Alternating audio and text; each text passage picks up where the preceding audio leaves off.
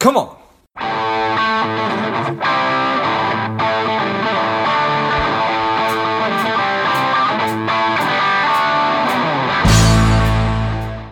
Hello, dear listener. Before we get into today's show, quick ask. If you find value in today's show or you've gotten value out of a previous show, please leave us a quick 5-star review. Be super grateful. Thanks a lot. The strong, the powerful Paul Clason is here on Money Savage Create. Welcome, Paul. Well, thank you for having me, and thank you for giving us some time to chat. I'm impressed with your show. Well, thank you very much. I appreciate you making the time to be on. Paul is the CEO of Agile PQ. They are a privately held disruptive software company.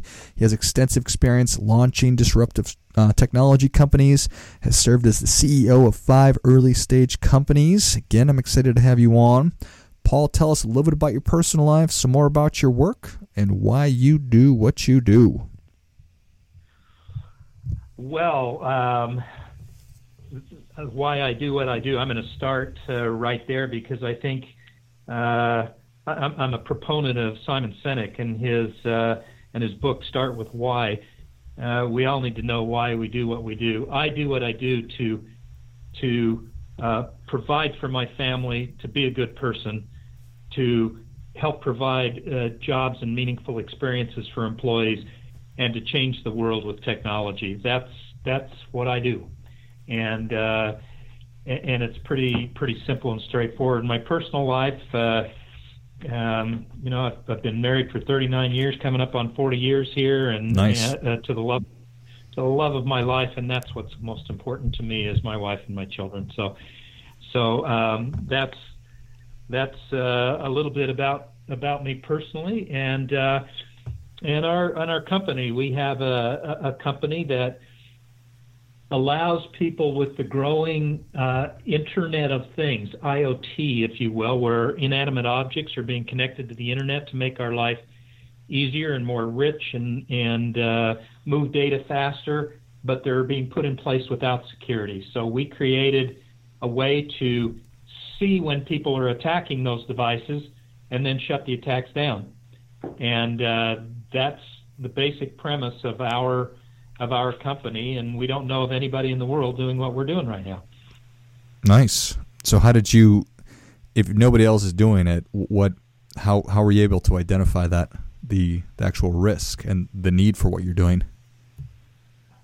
Yeah, so on your smartphone, on all of our smartphones, we take it for granted that when we pick that smartphone up and use it, that our messages are secure when they're being sent, whether it be a text message, which isn't always secure, by the way, or whether it be emails, which are secure through a system called IPsec, Internet Protocol Security, that includes multiple layers of encryption and transport layer security and all kinds of other things. And we are secure on those devices. We are secure on a laptop and on a server. Those things are secured right now until we hit a quantum computing age, and then they won't be. But we take for granted that those are secure. So when we go to buy, a Nest thermostat or a smart thermostat or a coffee maker or an oven or anything that's connected to the Internet these days, we take for granted that it must be secure, and it's not, because that security on your smartphone requires a pretty hefty processing power to encrypt every message that goes out and to decrypt it on the back end. Those small devices that are out there that are making our life better don't have the security necessary, the processing power necessary to run that security. So we had to go out and create a new type of security that allowed encryption and security layers of these devices that would protect them using a much smaller footprint of processing power and processing code. And that's what we did, and while we were at it, we now also have created a visibility tool which allows companies to be able to see when those devices are being attacked by bad actors and know what kind of attacks are coming across and know that they need to be secured. Interesting. So I have this desire to really simplify things for my brain. Are you saying that when my phone is hooked up to the thermostat in my house or my oven or my TV, that the other devices are then potential ways that a hacker could get in? Yep, well said. So a hacker right now could go up and get on your, very likely on your wireless connection that you have those devices connected to, and be able to hack into those devices and then be able to ride the data stream upstream to your to a server, which connects that device, and then from that server, they would try to get into all kinds of other information that would aid whatever their clandestine objective is. So yes, you are right. Those devices are open. In fact, in the past year, the number of attacks that have been perpetrated through these IoT devices has just gone through the roof. It's now estimated that 33% of all infected devices around the world are now these IoT devices. And that was for 2019. In 2020, we think that's going to at least double, because these devices are wide open and bad actors are getting into them all the time. Well, it certainly sounds like you have found yourself in a wonderful opportunity then. So you've got this experience leading and serving numerous 5 different early stage companies. And so when you get your hands on an opportunity like this, there's unique challenges because there's nobody else. So you can't say we're kind of like XYZ company or we're doing a similar function to XYZ company. Talk to me a little bit about how you overcome those challenges, or if you even view them as challenges.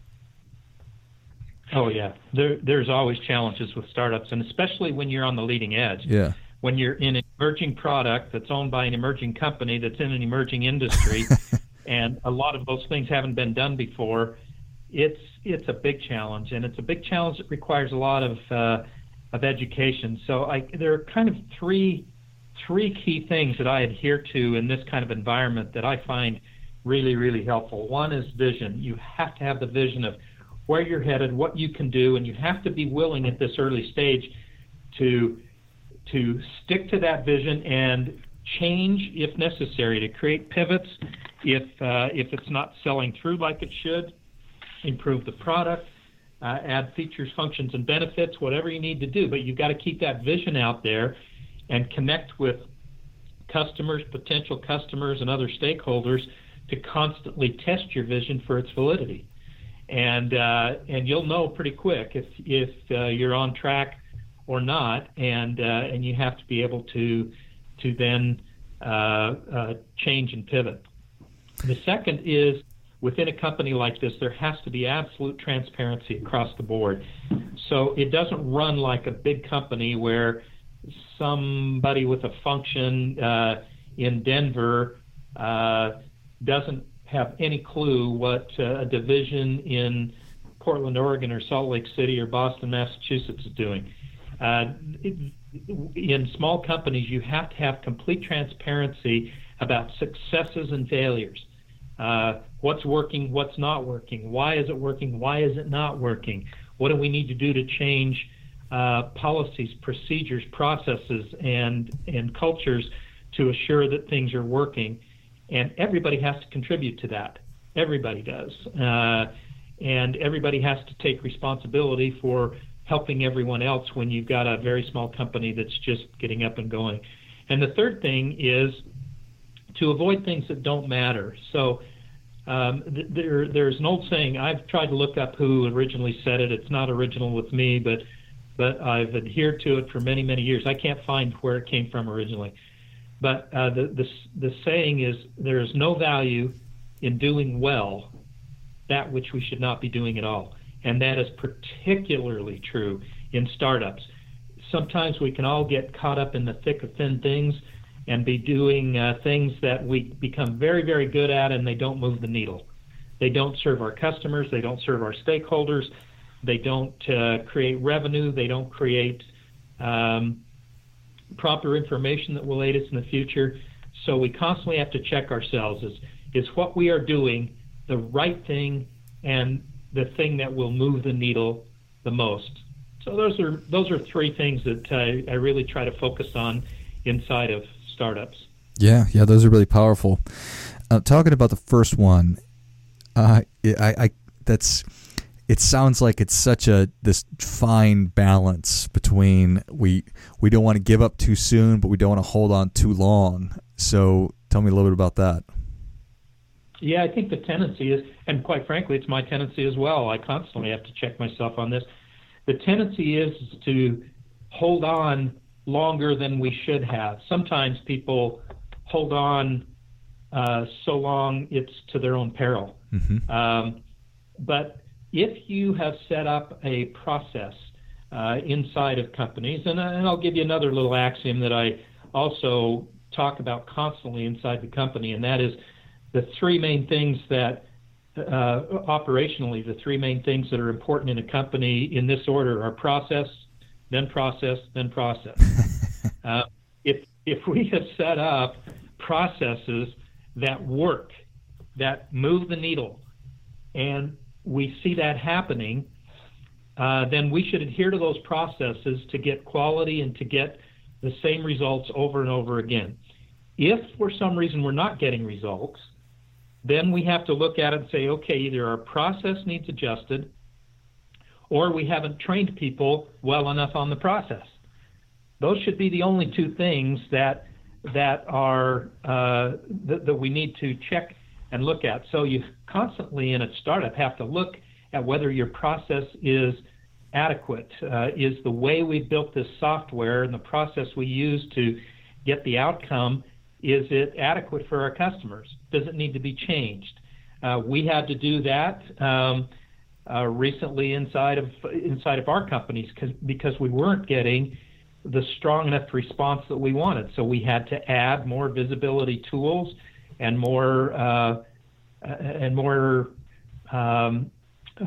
threat detection features to our company, because it's a very interesting paradigm here, but companies don't seem to be as interested in stopping threats as they do seeing that the threats are occurring. And once they see the threats are occurring, now they want to stop them.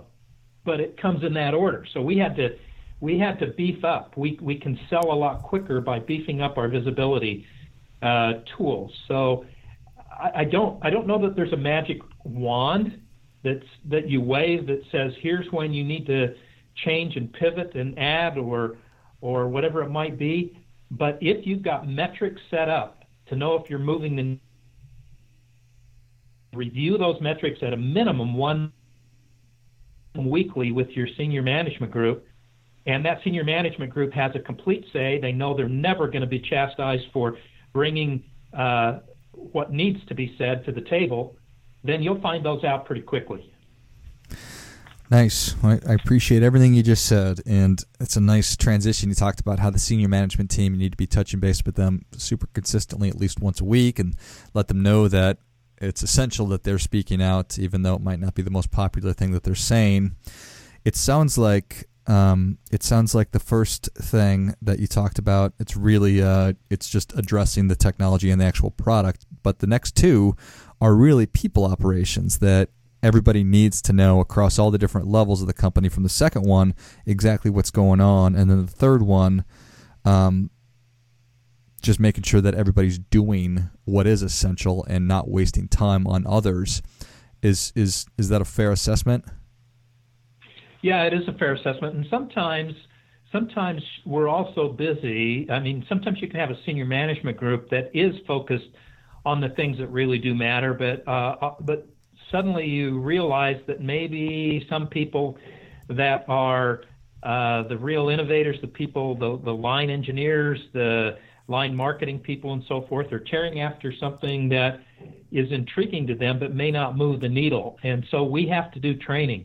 If we're not moving the needle among the rank and file of the employees, I immediately come back to management. I don't go to those employees. We don't tell employees that they are not doing a good job because something's not working.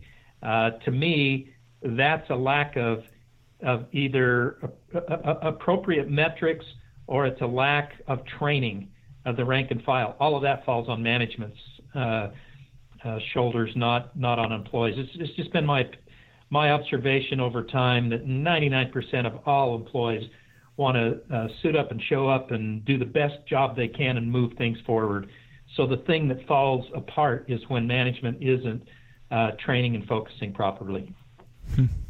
Nice. I appreciate that. Is it, well, I suppose it's not a perfect science necessarily.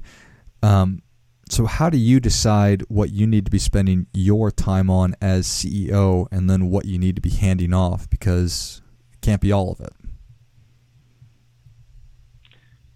Well, it's a real big question I just asked, Paul. It really is.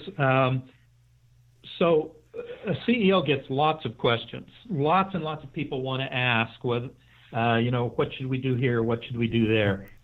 I can make one of two decisions with regard to that. One, I can answer their question, which is easiest and fastest. If I know the answer. If I don't, we have to go find it. But I can answer their question, which is easiest and fastest, in the short term.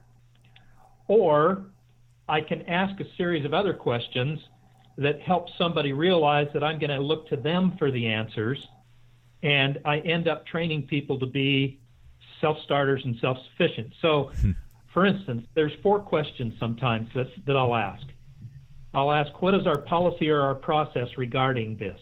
If we don't have a process, we try to build one immediately.